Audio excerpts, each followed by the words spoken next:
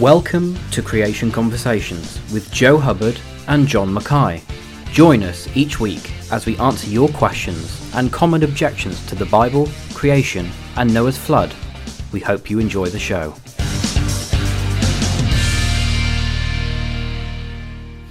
Good morning, good evening, good afternoon, wherever you are around the world, joining us once again for Creation Conversations, where we are going to be dealing with some perhaps slightly controversial topics today. With me, we've got our international director, of course, John Mackay. It's good to see you again, John. G'day, mate. How are you over there? Not too bad. I mean, it's fairly wet, it's fairly windy, it's fairly wild over here. In fact, we're sort of travelling down today to Essex. We're on sort of a family holiday. We're allowed to go on holiday now, John, here in the UK. We're slowly coming out of lockdown.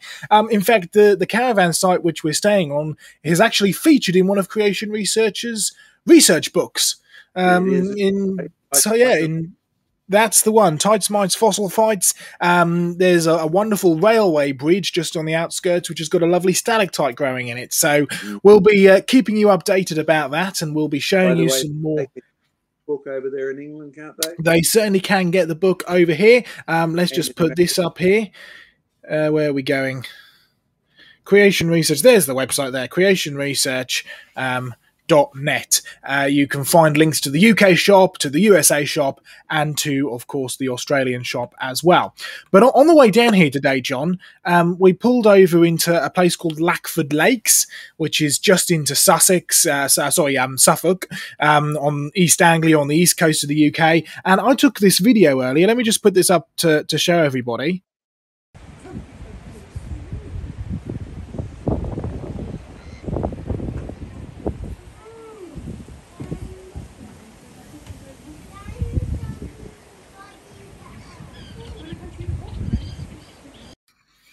So you saw that little white bird flying about in the sort of the came to the close to the front and then flew to the back.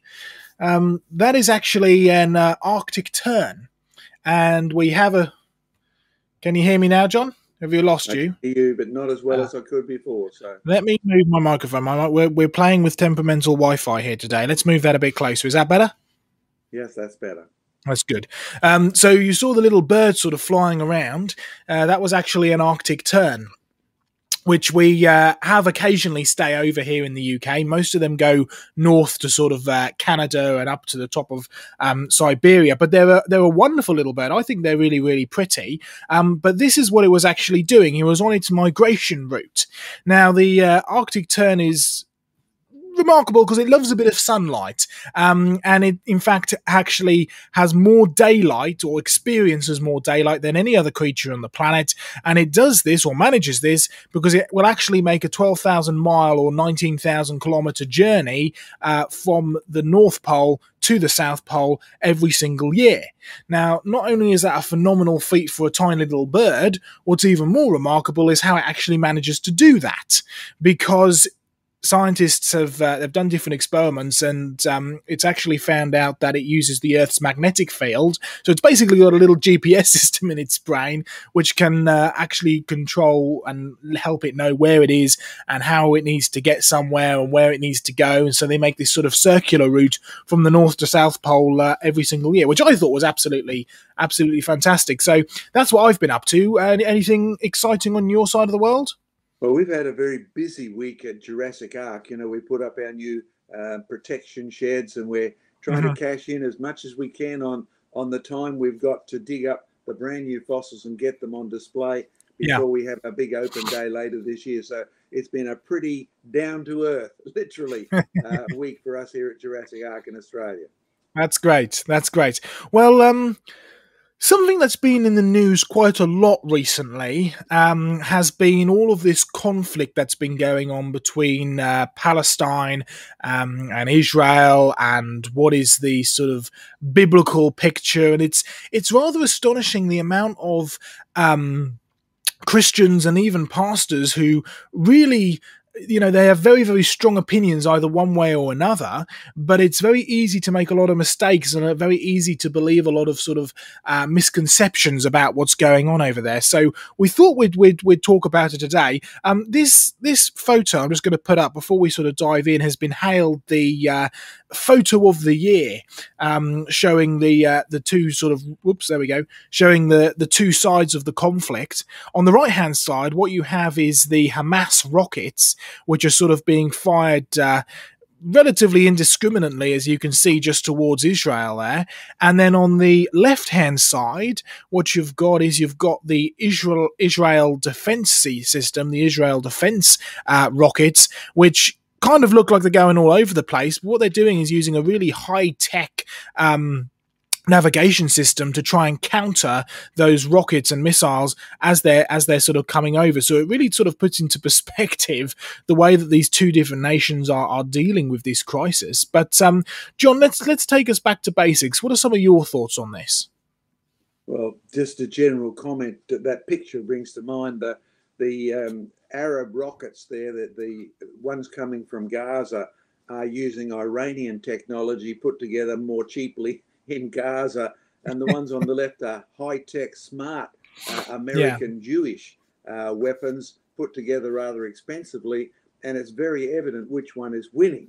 But of course, what's the solution to this? More importantly, what's the cause? And one thing that always impressed me in creation research is when you read your Bible from cover to cover, and this was before I set up creation research. Some of you know I started reading the Bible from page 1.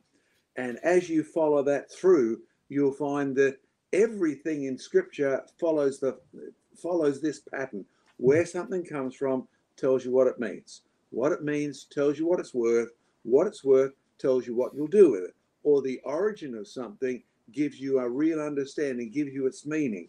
So when you ask, what is the origin of this conflict? And most people would say, oh, it's the Arabs giving too much money or weapons or oil resources to the people in Gaza, or it's the Americans throwing smart weapons. That's the only solution, none of which has anything to do with the real cause of the problem at all. The real cause of the problem goes all the way back to Genesis chapter 16. Of course, starting a little earlier, you have the first man, Adam, but Adam wasn't a Jew. You have his descendant, Abraham, and surprise, surprise, many of you evangelicals out there, Abraham wasn't a Jew either, and neither was Noah. There's no Jews on the planet until a person called Judah comes along, and his descendants are the people that you and I call the Jewish race. Okay, so there's your history of the race there in terms of the Jews. But the Bible has a real emphasis on the history of the Arabs as well. So we picked out a verse from Genesis 16, which I think you've got on PowerPoint there. I've got it up here, yes. Let's just pop it up here. So this is the this is the Genesis 16 verse. So you remember Abraham had been promised by God that he would be given a child. Now, when we're reading Genesis 16, we tend to forget that Abraham and Sarah are way past childbearing age. I mean, we're talking about 90 to 100, right? And Sarah, by the way, is still good looking. It's hard to imagine a world today where a 90-year-old woman can sort of stimulate Pharaoh to get excited by her. But there's a problem. The promise has been made by God quite a while ago, but Sarah still has no child. And Sarah, Abraham's wife, had borne him no children, and she had an Egyptian maidservant whose name was Hagar. What's the next part of the verse there? And Sarah said to Abraham, "See now, the Lord has restrained me from bearing children. Please go into my maid. Perhaps I shall obtain children by her." And Abraham listened to the voice of his wife. Now, as surprising as you might find that, this was fairly common in the ancient Middle East. Doesn't make it right. But in reality, Abraham listens to Sarah, and the end result is Ishmael, the founder of the Arabs. And God made a promise to the child of Hagar when she's out in the desert. Remember, right at the start there, Sarah suggests this, Hagar gets pregnant, and then the women start, hey, I can have a baby, I can have a baby, you can't. And there's they start to despise one another. And Sarah complains and says, get rid of this maid. Well, it was her suggestion in the first place, right? Now you've got a conflict in the house. Abraham really does what his wife says, puts Hagar out, but the Lord listens to Ishmael. Now, in the naming picture, we need to remember his name Ishmael means the Lord will hear him. Yeah. Right now, you and I need to remember the origin of something gives its meaning.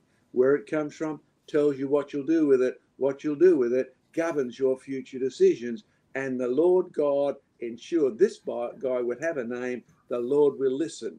And he promised him to be a great nation. I think I've got that Bible verse up as well there. Yeah, Genesis 21. Yeah. Arise, lift up the lad and hold him with your hand, for I will make him a great nation. So here we have some promises. We have Abraham promised a baby. We have Sarah giving up on God's promise. So she has refused to believe what God says. Abraham listens to his wife instead of listening to God, right? And he takes Sarah's maid and has a baby. And God promised that he would make this ancestor of the Arabs into a great nation. And so part of this conflict, I'll make just a sort of a temporary point here, Joseph, and you can continue on a little bit. God promised he would make Ishmael a great nation. And if you wanted to make any point out of the Middle East, the Arabs have become a great and numerous nation. God has kept his promise to Ishmael. Of course, the conflict is also there, and that's what occupies our news time, our rocket firing, etc. And it's interesting as well that God never promised to Abraham that Isaac and Jacob and then eventually Israel would produce a great nation. You can see the kind of that interesting salvation message woven through, because obviously that goes back to Genesis and God promising the seed which would crush the serpent's head and so on and so forth, and that the descendants of Abraham would be as many as the stars and many as the grains of sand, and you can see the seed that would come through, the promise to Abraham, the salvation, the savior. But it's specifically to Ishmael that he promises, I'm going to make a great nation out of you. It really, so many people, I think, especially from the Christian background, they think the Bible says something, or they've heard all their life that the Bible should say something or ought to say something, but very rarely do they go back and actually read it. And I love your testimony, because, correct me if I'm wrong, but you became a Christian by reading a book by an atheist. Is that right? Yeah. And so you came from an atheistic background? Came from a non-church background. Yeah. In my day, look at my age, I'm a living dinosaur, right? In my day, the whole of Australian society had a Christian mentality, up until our Attorney General, Gareth Evans, betrayed everybody and turned us into a technical non-Christian country. So we all had exposure to the ethos of Christianity, with no knowledge of necessity. But in looking at our history, it reminds me of the history issue here. Remember the point I made, where something comes from tells you what it means? Yeah. Abraham disobeyed God. There's sin right at the start. The end result has now, thousands of years later, there's still sin, murder, killing, political power, people being rejected simply on the basis of their race, right?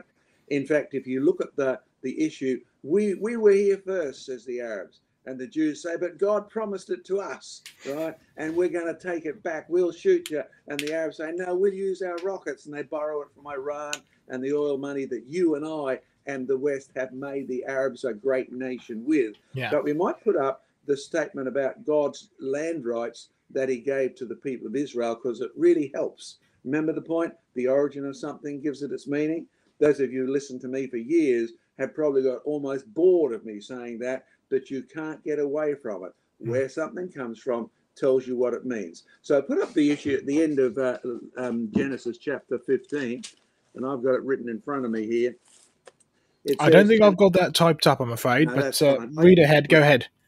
And it came to pass that when the sun went down and it was dark behind a smoking furnace, in that same day the Lord made a covenant with Abraham, saying, unto you and your seed I have given this land. And then he goes on to spell out where from the river of Egypt. Remember how Moses had left it was going to be leaving Egypt in the future, and it would be from the Wadi of Egypt right down in the south. right up, and he then qualifies where it will be. And he mentions certain races that were already there, or certain nations, and it was a promise given to Abraham and to his seed. Now, they were not in any position to take it over there because there was only a handful of them. So they didn't inherit that promise just yet. But most of us, when we read that, we think, okay, Abraham had a seed. Abraham's seed is actually Isaac, right? But in reality, he also had Ishmael. So there's the starting of a real conflict here because they're fighting over land. That's for starters. God promised Abraham's seed. Okay, now you've got to remember too that there's a bigger picture here. Those of you who are really concerned about the issue in the Middle East, what causes war and fighting amongst you? Oh, that's a quote from the New Testament that's applied to the Christians. Yeah. And it says, what causes war and fighting amongst you, the Christians, is you're jealous, is your evil thoughts. You want money, you want land, you want wealth. And he said, you need to get back to Christ. So if you're concerned about the Middle East, can I encourage you? I know many Christians love ministry to Israel, as I do, right? And it's really been a burden on many of us in creation research, but I do hope you love to minister to Abraham's seed as well, which is Ishmael.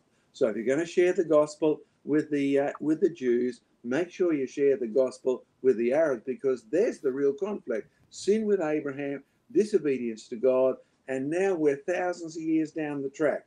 Yeah. Principle, you fathers out there, make sure you obey God, because one little error on your part can cause trouble for thousands of years. Just look at broken families. I mean, the sociologists tell us that if dad's an alcoholic, then it's liable to be 4 or 5 generations before even that's eliminated. You know, which is itself, it's mentioned in the Bible, the fact that the sins of the fathers pass down the generations. It's right. Something that we see today. It's real. Yeah, so you have to deal with the real cause of the conflict, which is not the politics. That's the consequence. The real cause of the conflict is not just, I own this land, I own that land, I got money from whatever. The real cause of the conflict is sin. It started with Adam. It shows up in Abraham. And look at the tragic results, 3,000 years since Abraham started. And the reason I love your testimony is because, coming from an atheistic background, you didn't know that you were supposed to start the Bible halfway through the New Testament.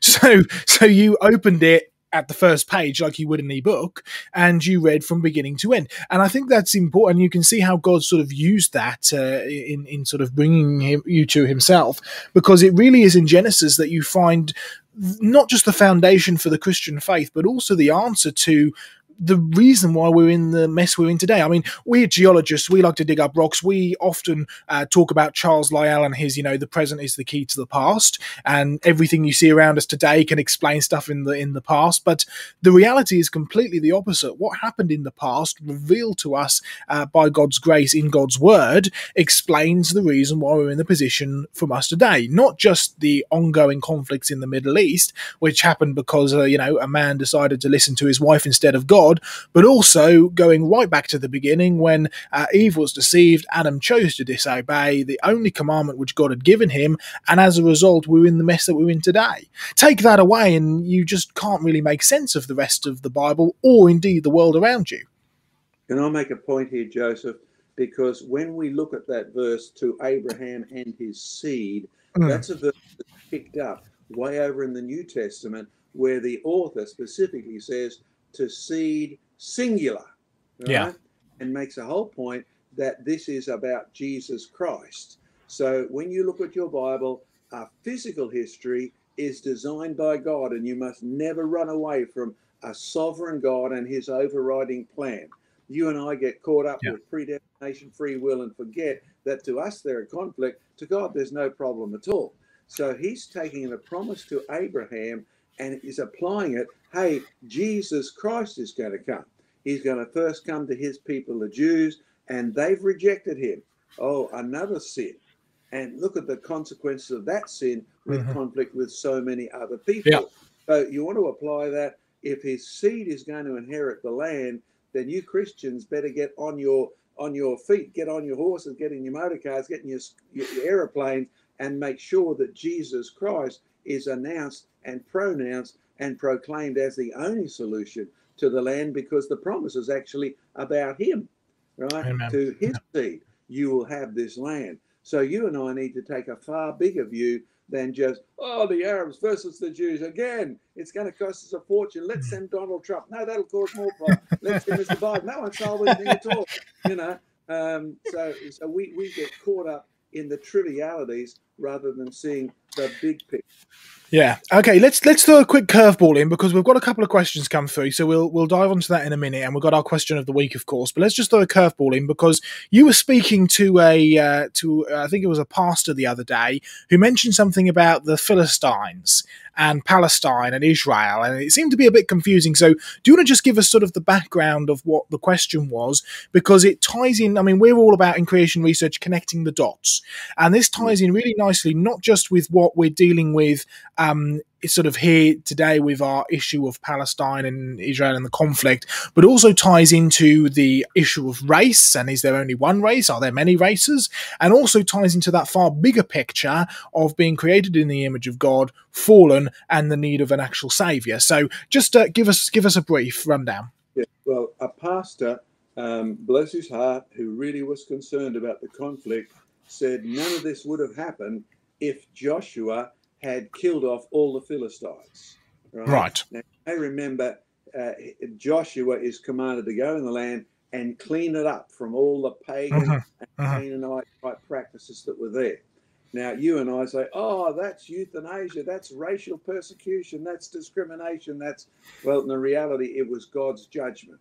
Joshua did not reach that conclusion on the basis of his own thoughts. God came and said, I'm giving you the land. He'd already promised Abraham, and he's now telling Abraham's offspring, the descendants of Abraham, the descendants of Shem, the descendants of Isaac, the descendants of Judah, right? He's keeping his promise, and he says, here's what you need to do, right?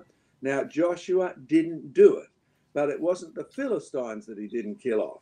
It was the Canaanites. Yeah, right? There's a confusion there. Yeah, there's a confusion there for a start. The Canaanites are the descendants of Cain. Canaan, rather, who's one of Noah's sons via Ham. Okay, so they have nothing to do with the Arabs at all.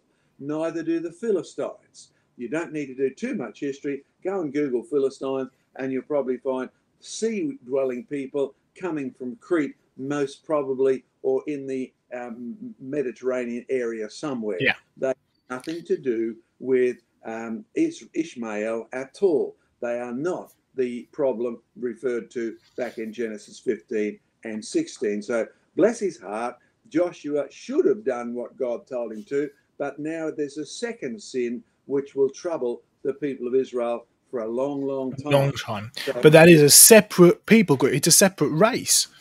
And it's a good word.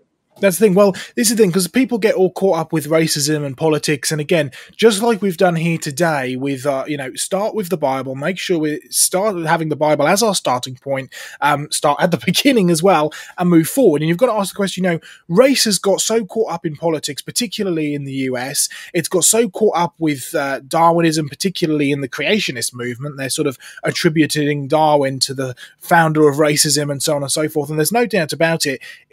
Darwin's ideas were racist, but he certainly wasn't the first racist, person to have a racist idea about evolution, because the Greeks also believed in a natural selection evolution type form where they had evolved out of better quality slime than the Jews had. So racism goes way, way, way, way back.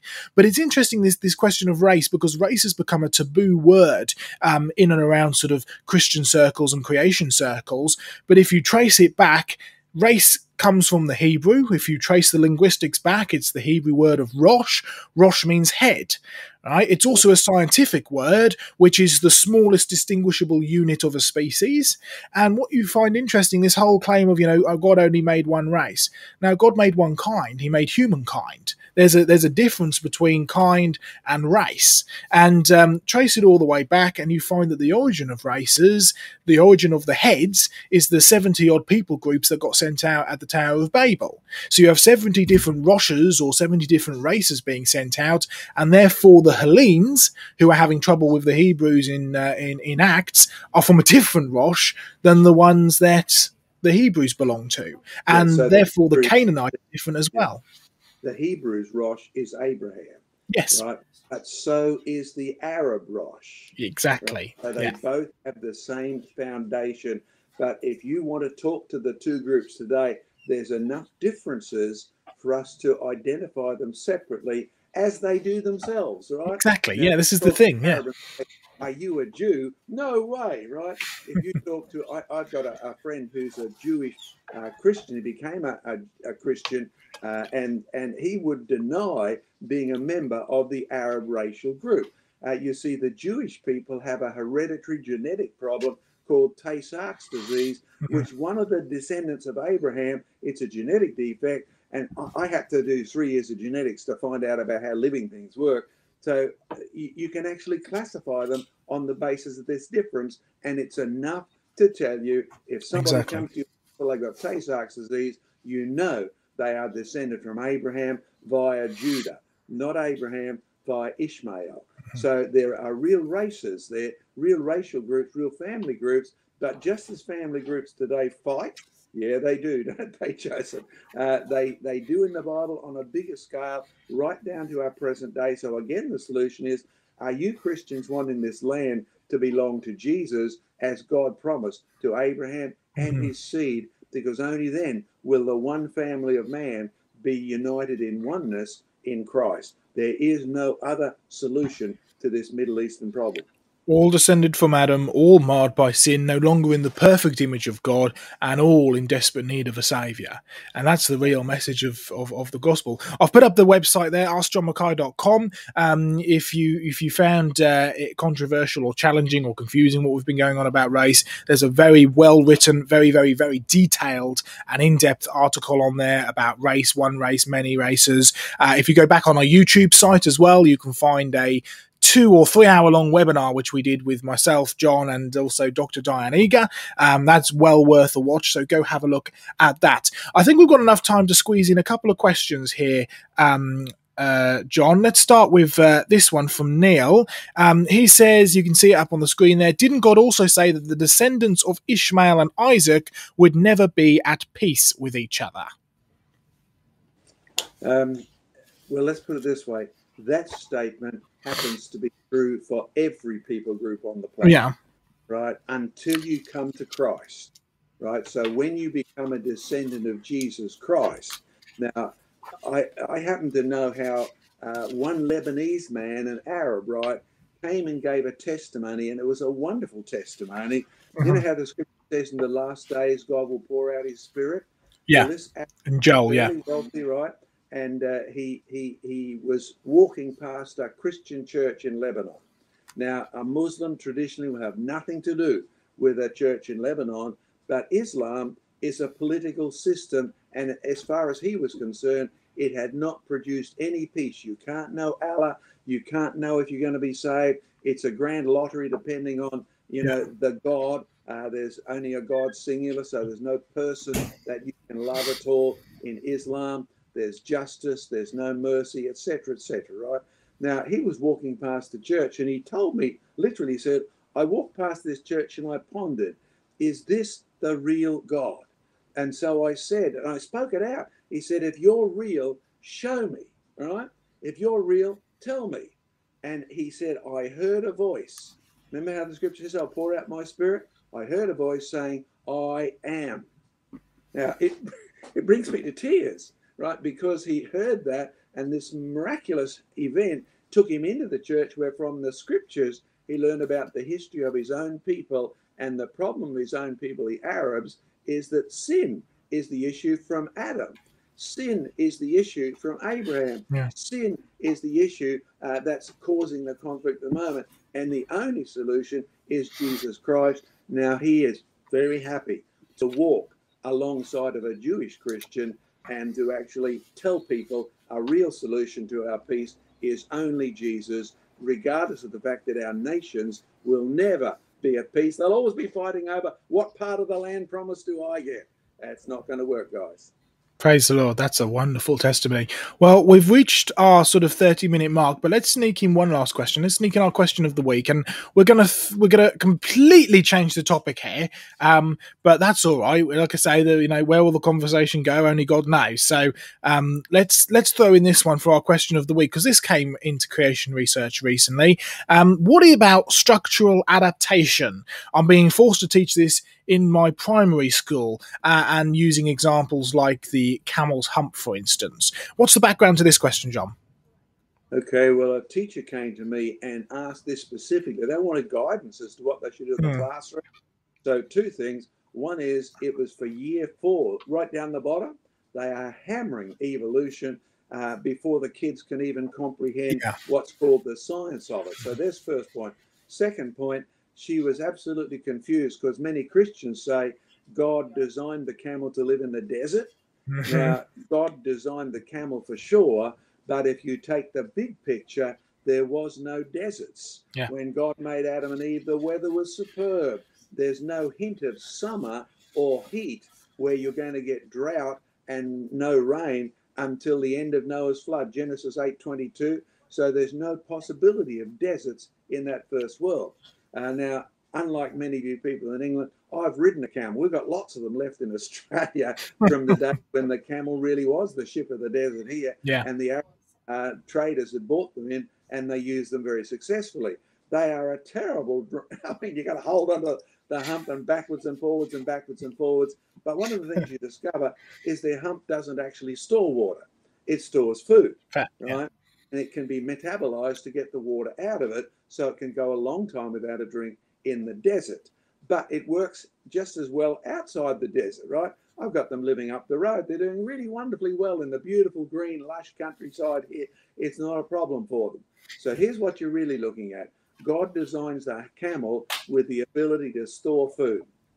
But once the land starts to dry out, it does not adapt to survive in the desert. It's already able to survive in the desert, even if there was no deserts, but other creatures aren't.